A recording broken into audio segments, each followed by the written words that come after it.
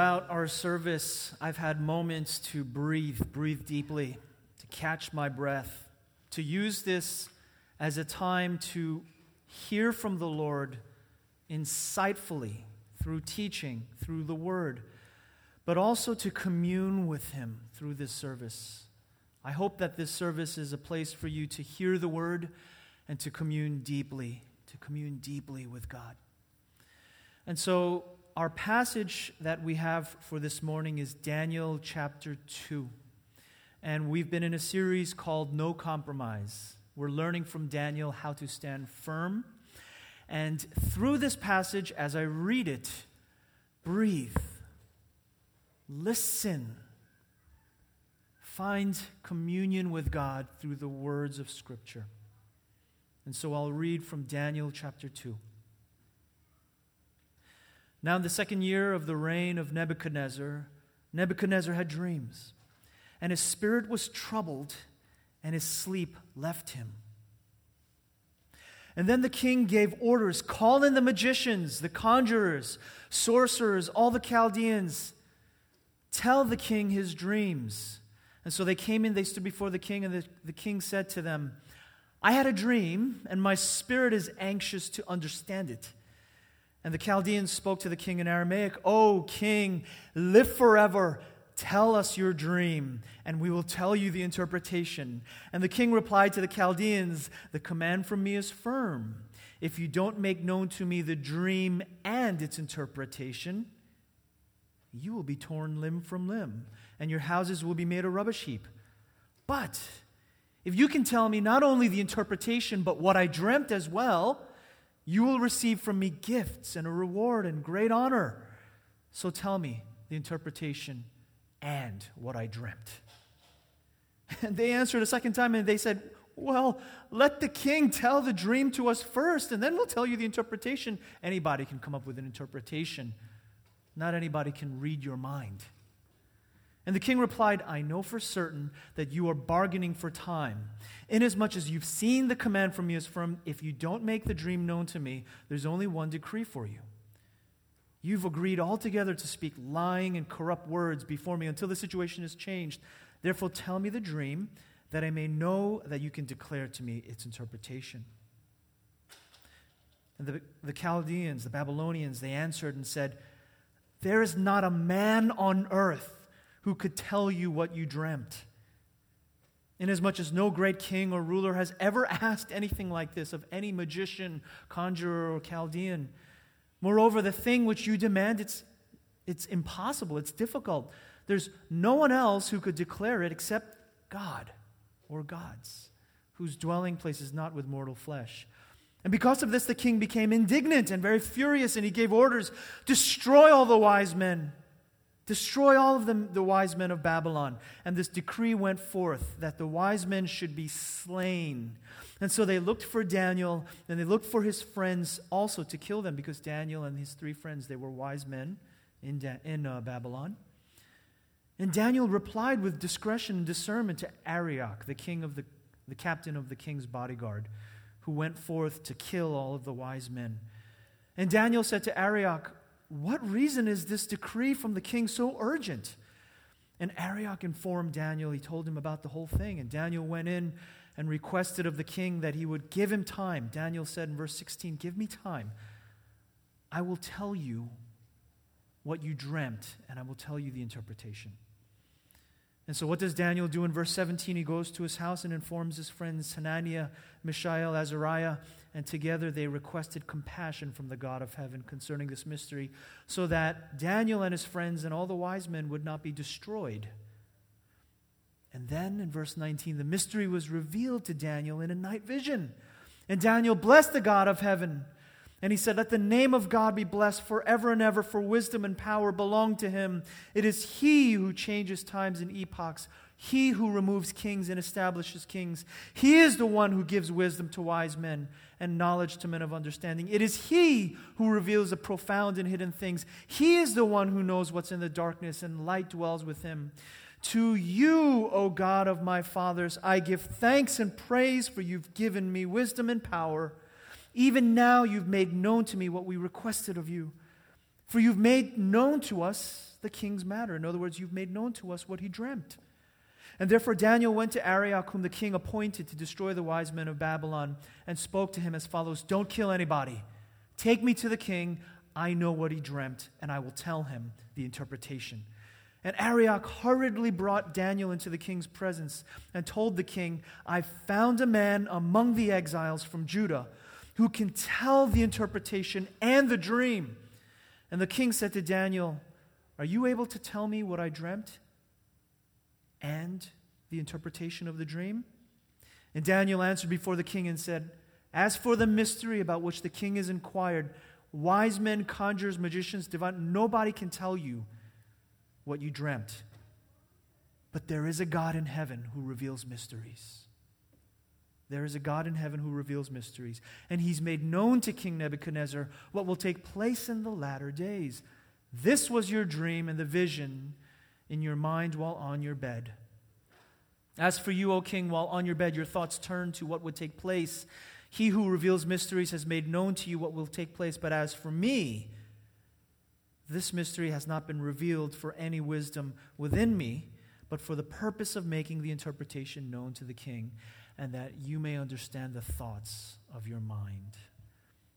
The images that you saw as I was reading this passage of Scripture are famous images, pieces of artwork from around the world, all of them classical art.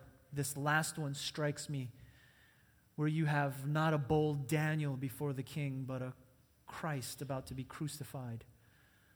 The witness that we carry to speak into influential places, that same blessing and calling is on you. So today I'd like to talk through this passage through three headings. Three things. First, I'm going to talk about mysteries. Mysteries. Secondly, about mysteries sought. And third, mysteries revealed. Mysteries, mysteries sought, and finally, mysteries revealed. And so we'll start off with that first heading, mysteries. This word mystery that appears all throughout Daniel chapter 2, it's a unique word. Students of the Bible recognize that this word in its original language appears nowhere else. So it's a unique idea. And when I think of mystery, I think of cereal. I think of cereal. When I was a kid, as young as some of you here, when my mom would bring cereal home from the supermarket, on the back it said free toy inside. Of course, with my unwashed hands, I would dig into the cereal box and all the way at the bottom scrape out the toy. And oftentimes the toy was this cheap little transparent piece of red plastic. But of course, for me, it was treasure. And so this red plastic, it said it's a decoder for secret codes and mysteries. And if you place it on the back of the cereal box, you will be able to interpret all the mysteries of heaven and earth, and all the sky will bow down before you because now you found the red decoder of power.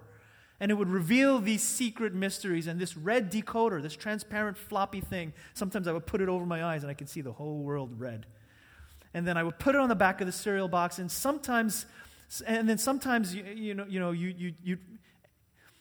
I think we approach mysteries like this, that the red decoder will reveal a secret code. If you read it and you put it in the right place, it will reveal a hidden message. Well, we read the book of Daniel, and sometimes it's like, okay, well, get out my red decoder, and I'm going to read the book of Daniel, and I'm going to try to find the secret message, the mystery. I want to crack the mystery. Here's the thing. If we approach the book of Daniel, and what I want to do is lay some interpretive groundwork because we are early on in our study of the book of Daniel. If we approach the book of Daniel like it's a secret mystery to be decoded with some kind of a red film, we'll probably land up with some interesting, maybe some off conclusions. One of the biggest problems that I recognize with books like The Late Great Planet Earth or Left Behind is that their interpretation has had to undergo revision throughout the years. Revision. And again, even presently, there is a lot of revisioning going on because the European Union is falling apart. Once Brexit happened, and globalism is not really a thing anymore. Each country in Europe wants its own nationalistic identity. What you have is kind of this dissolution, gradual dissolution of the union, of the European Union. And therefore, a lot of the theories that have been come up by some of these Christian interpreters really are beginning to fall apart. And therefore, there's the need for revisioning. Even the book, The Late Great Planet Earth, has been followed up with revisitings after that. What I'm trying to say, I'm not trying to slander other Christian literature. That's not my point. My point is, if we approach the book of Daniel and other books of the Bible like we need a red decoder in order to understand it, we will have to reinterpret our theories again and again and again. The mystery of the Bible is not that you need a secret code revealer. The mystery of the Bible is not some great secret. In fact, when we get to the New Testament, Jesus uses the same word mystery again and again. And he doesn't say, now, children, get out your red decoder because only you can crack this mystery. No, what Jesus says is that this mystery has been revealed to children. There's nothing hidden about this gospel message. And I think sometimes we're looking for secret messages in the Bible or secret agendas, or we're reading the newspaper and we're trying to identify that this is that world order and this is that great beast. This is what you call apocalyptic genre, friends. Apocalyptic genre always has some great beast. For Christians in early Rome, it was very literally beasts. I watched Gladiator last night. My kids are just old enough to watch it with me. And the Colosseum in Rome was where many Christians were sent to their death. Literally wild beasts, bears, lions, were put into the arena to kill these Christians. So when they use apocalyptic imagery and they talk about beasts, they talk about these animals, but they also talk about empires. There will always be wild beasts. We'll always try to interpret who the wild beast is. But friends, there is no great mystery. The gospel is not a complicated affair. The first principle that I wish to give to you, hopefully you're reading the book of Daniel as we go through this series. The first principle for interpretation, don't look too far. Don't look too far. Don't look for weird answers in the heavens or in the newspapers or with your red decoder. The message is timeless. The message is not a complicated mystery. Jesus himself says, why would you buy a light bulb and put it under your bed or under a basket? No. Lamp is meant to be put on a lampstand in clear view for everybody to offer light. And then in Mark 4, what he says is, if anyone has ears to hear, let him hear. Nothing is hidden. We're not hiding anything here. Nothing is hidden except to be revealed. Nor has anything been kept secret, but that it would come to light. In summary, I think what Jesus is saying here is, what is the secret? There is no secret. What is the mystery? There is no mystery. The gospel is accessible to the youngest children in this room, that they will know what it means. I screwed up. I'm not right with heaven. They will understand the idea of a Christ who atones, a good king who comes to make everything right. These are common universal themes. It's not that complicated. Don't look too far when you read the book of Daniel. Don't look too far for the answers. Put away the newspapers. Put away the stock market quotes. Don't worry about what's happening in the European Union. I mean, yes, Jesus is coming back, but he has been imminently returning for the last 2,000 years. I do believe Jesus is returning. But at the same time, I don't think living our lives with a red decoder in hand is the way we're supposed to live. We live prepared. Not preparing ourselves because Jesus is coming back in 2019 in August and I can fool around until June. And then maybe I'll get my act together just before Jesus returns. No. As Christians, we are prepared today. Whether he returns tomorrow or in another year, whenever he returns, we prepare ourselves. So put away the newspapers. Put away all the other decoders and all that stuff. Seek the mystery. Seek the mysteries of God. How? Well, this gets us into our second heading. Mysteries sought. How do we seek this mystery? So Pastor Wayne is telling us, put away the decoder. Don't look under, these esoteric places for answers. Put away the books on prophecy. That's not going to help you. Put away the books on prophecies. It's not going to help you. It's not going to help you. So then how do we find the mysteries of heaven? How do we understand what God is saying to us in this day and age? How do we know what the mind of God is if there's no prophetic writer that's going to tell us what's going to happen in the Middle East, and this nation is going to fall, and this tribe is going to happen, and then Jesus is going to return in glory? How do we know what to do? Well, the answer is quite simple in verse 17. What did Daniel do? Did Daniel say we're going to have to get a sage or a seer? No, in verse 17, what Daniel did is he went and gathered 3 accountability partners. And with those 3 accountability partners, just like I'm starting to meet with people downtown and in the Galleria and the Med Center, we're starting to form groups of people. I really, really want for you guys to start forming accountability groups on the highways and byways of life. Church is not just going to happen here on Sundays. Church is going to happen on Wednesday and on Friday over lunch as you meet together, as you hold each other accountable, as we meet and discuss spiritual things and do spiritual self-examination. That's where church is going to happen. Because in the midst of accountability with 3 or 4 men or women, what happens? You pray. I used to have a pastor in college that, my goodness, this guy, all he wanted to do was pray. And we would be driving somewhere, and he would say, Wayne, let's pray. And I'd be like, now? He'd be like, yeah. And then he'd start praying, and then I'd have to start praying too. And then we're like walking somewhere. I went on a mission trip with him to China, and we're just walking, and he's like, let's pray. My goodness. But I learned a lot from that. I learned a lot. They prayed. That's what they did. They didn't seek some secret mystery or some divine answer or some prophetic. They put away the prophecy books. What they did was they requested compassion from the God of heaven concerning this mystery.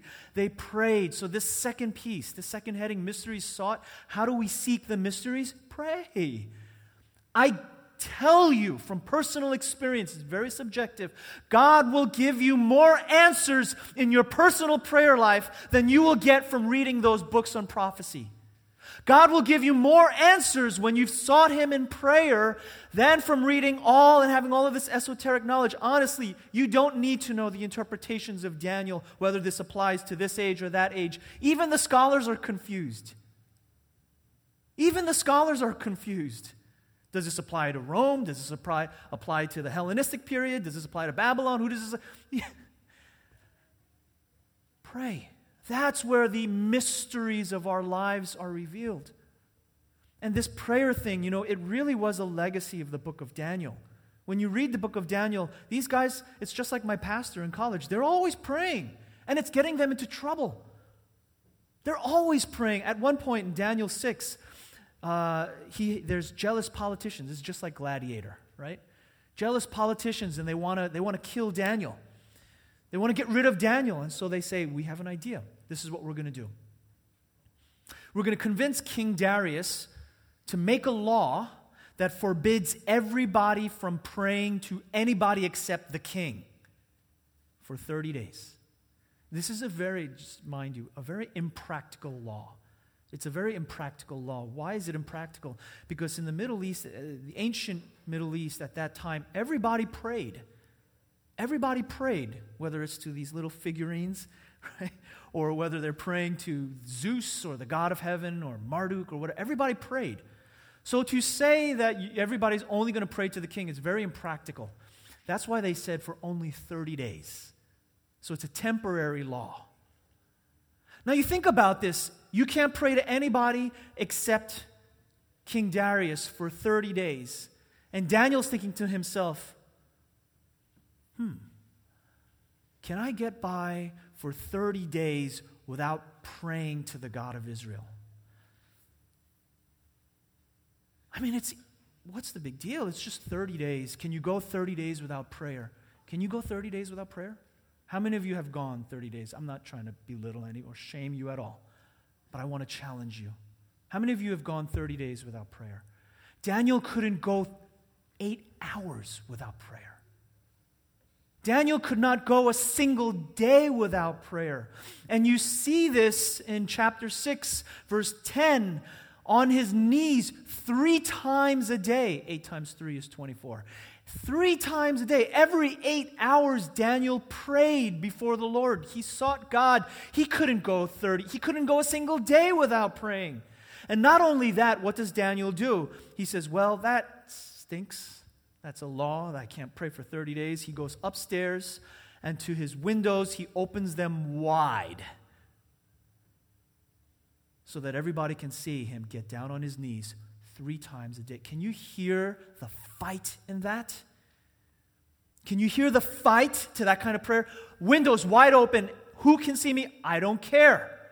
How many times am I going to pray? 3 times a day to the God of heaven. Can you hear the resoluteness in that? The firmness, the persistence? Friends, in our prayers, is there anything that's offensive or stubborn or firm, tenacious, resolute, persistent? Or are our prayers anemic, contentless, prematurely consoled, too short, lacking depth and persistence, undisciplined? Maybe kids, some of you in this room might know what it's like when you were playing hide and seek. And you're running around the house and little feet upstairs or down, going like this and like, ready or not, here I come. And then you go into mommy's closet and you look inside mommy's closet and you rush in and you say, I found you. But instead you saw mom on her knees crying. And you saw that and you quietly, you were like, you just stepped into the holy tabernacle or something and you quietly back out. And you're about to shut the door, but you stare at her for a little bit and you wonder what's going on there. And then you slowly close the door. Or maybe you were doing that, and then you ran into Dad's office or something, and then you saw Dad. And you know that Dad's been having stress at work. You know that he's been having a hard time with HR, or maybe he's been trying to start a new company, or maybe Dad's been struggling, not that this is just a male province, but you know, Dad's been struggling with something, bringing home the bacon, but he never shows it. He doesn't explode, but you see him actually fighting with God on his knees. And you quietly close the door as you just kind of realize you just stepped into a holy place. Friends, are your lives marked by that resoluteness of your spiritual life? That the legacy you leave behind is one of awe and devotion? I know, I live in Katy. We leave behind a legacy, a material legacy for our babies. We leave behind a moral legacy. We leave behind an education legacy. Friends, let's also leave behind a spiritual legacy. Don't just leave a material legacy for your kids. Don't just leave an education legacy for your kids. Leave a spiritual legacy so that when they go back, they'll say, Mom wasn't perfect, but man, she prayed and she cried. Dad, man, that guy, I saw him wrestle with God. Leave a legacy that is spiritual. And this is the question. This is the fill in the blank for the second heading. What is the legacy of my prayers? Leave a spiritual legacy for the next generation so that they will know what holiness looks like. They will know what fighting looks like. Well, our prayers are like, I can't pray for 30 days. Oh, well, guess I won't pray for... No! Not only will I pray 3 times a day, I'm going to pray in front of an open window. Why? Because I'm going to fight. Prayer is fighting. Prayer is fighting. Sometimes I have to pray 100 times a day for whatever reason. I won't share that with you. That's my own business. Prayer is fighting. Prayer is attitude change. Attitudinal change does not come about without prayer. So what I'm trying to do is redirect us, because we're so interested in prophecy or, strange books with strange predictions. What I'm trying to do is redirect our interpretive approach to Daniel from that weird stuff onto the grounds of prayer. At Kingdom City, in the staff meetings, we're talking about starting a Wednesday night prayer meeting for all the congregations. I think this is good. Worship and prayer on Wednesday nights. We're talking about starting that. I hope that you would make room in your lives to cry out to God, to fight, to be persistent, resolute. Well, when I pray, it's just, I don't know what to say. I don't know what to say. We did a series on this, practical prayer, about how to pray. I don't know how to do it. You know, there's one way to learn how to pray. Just do it. Just do it. And we learn through the school of experience. You cannot meet God if you're not talking to God. Just do it. Have a conversation. So, Daniel, Hananiah, Mishael, Azariah, they pray. They get on their knees and they pray. I don't know how they did it. I don't know what it looked like. I know how we did it in the church I was growing up, but whatever. Whatever way that you do it, pray. And God revealed the mystery to them. And this gets us to our third and last heading. The mystery is revealed. Revealed. What was revealed? It's interesting. All of the Babylonians said, nobody can reveal this mystery. And students of the Bible, they recognize, there's an important word. No one, no human being can crack this mystery. No one can know this mystery. Only God. Only God. And it's a significant phrase. No man, no human, no woman. Only God. But here's the thing. Daniel knew the mystery. Daniel knew the mystery. Does that make Daniel God? No, it does not make Daniel God, because in verse 30, what he says is, this mystery has not been revealed for any wisdom residing in me. In other words, yes, no man can know this. And it's not that I'm a special man. It's that God has revealed it to me. Still, no man can know this. I am not the source of this wisdom. The mystery does not reside with me. All I did was pray, and God, who knows the mysteries and reveals them, revealed it to me, a humble and holy person of God. A humble and holy person of God. I think there is a revealing of a mystery right here. You know what the answer to the mystery is? I'll reveal the mystery. The answer is you are not God. That's it. You couldn't know this, no matter how much you studied, no matter how much you tried to get the insight. No one can know this. You are not God. And that, I think, is an important point for the book of Daniel.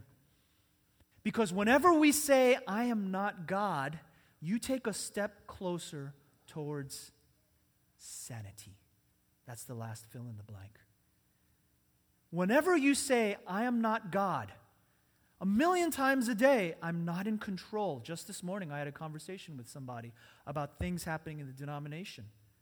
Politics. Don't you love politics? Right? Maneuvering. Working within the company. I am not God. Sanity begins the moment when you say, I guess I'm not in control. 100 times a day, when you say, I am not God, I am not in control, you become little by little more sane. And this is important in the book of Daniel because Nebuchadnezzar, he experiences this. He experiences this. In fact, when Daniel tells him, yes, I saw in a dream, this is not a good interpretation, by the way. The statue, we don't know, maybe it looked like Nebuchadnezzar, but we definitely know the golden part of the statue, which was the head, represented Babylon. What Daniel was saying was not good news. Your kingdom eventually is going to fall, King Nebuchadnezzar, and you are not God.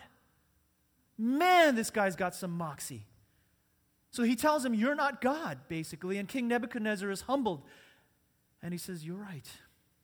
But what does this lunkhead do a couple of chapters later?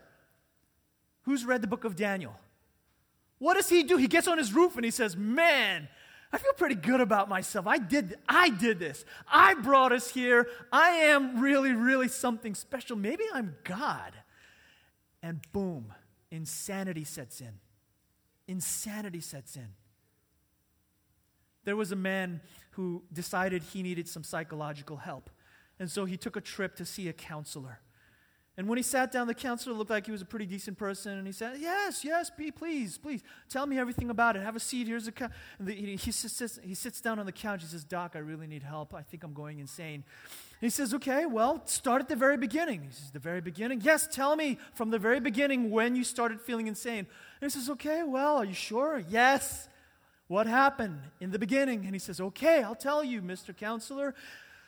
In the beginning, I created the heavens and the earth, and that's where it all begins. The general descent, the gradual descent into insanity.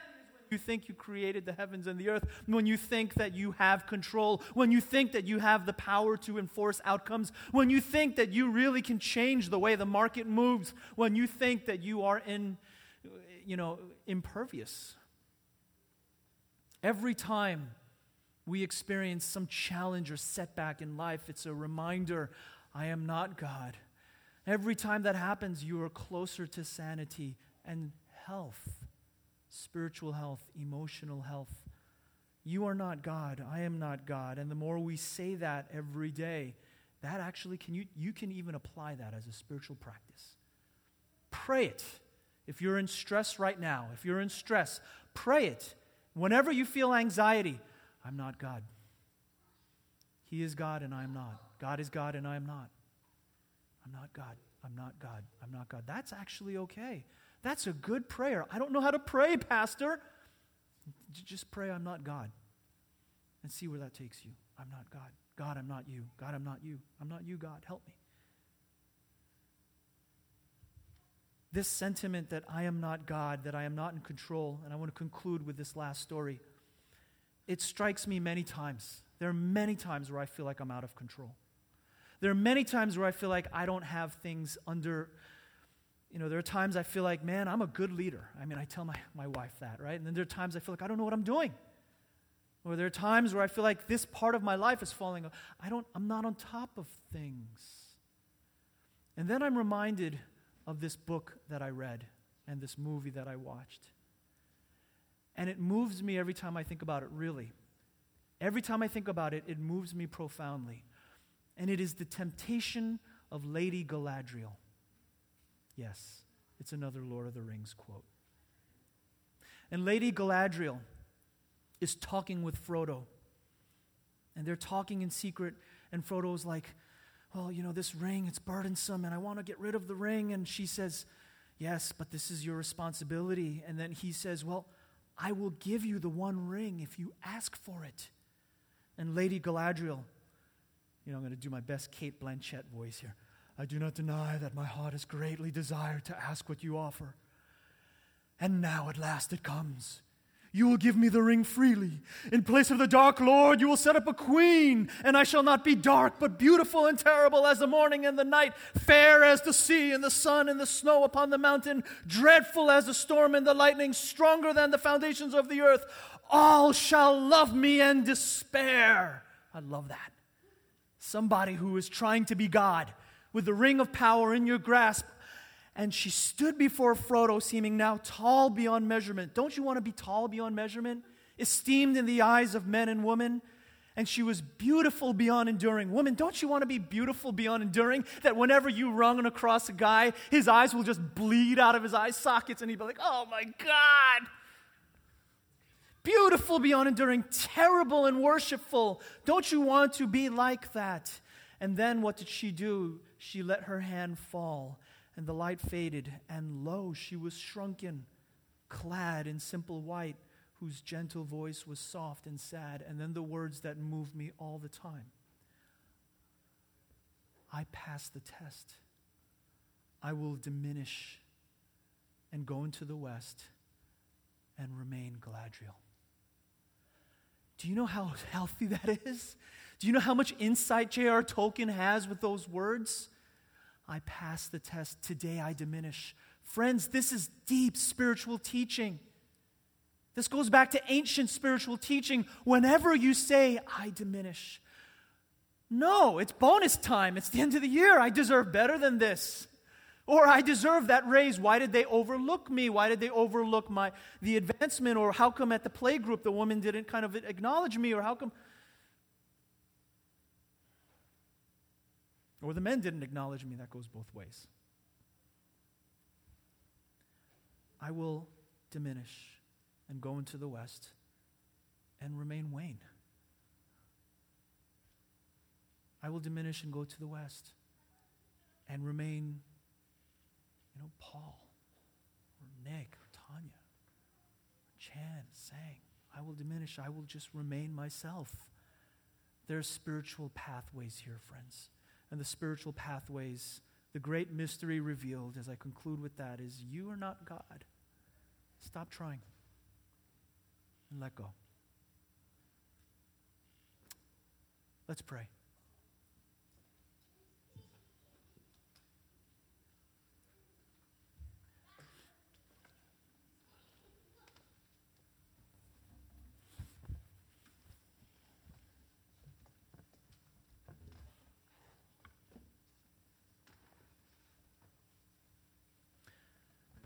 Do you struggle today with entitlement? Are you wrestling with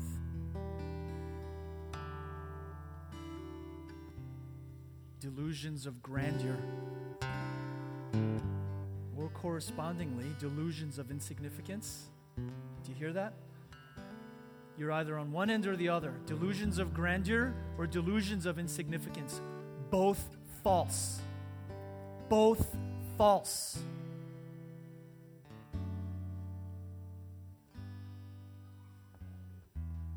I would invite you to a time of prayer even now. Let's pray. Let's pray. However you feel led, as the worship team just quietly plays this next song, pray. Commit. Make a commitment to prayer. Leave a spiritual legacy. Let's pray together for whatever is on your heart at this time.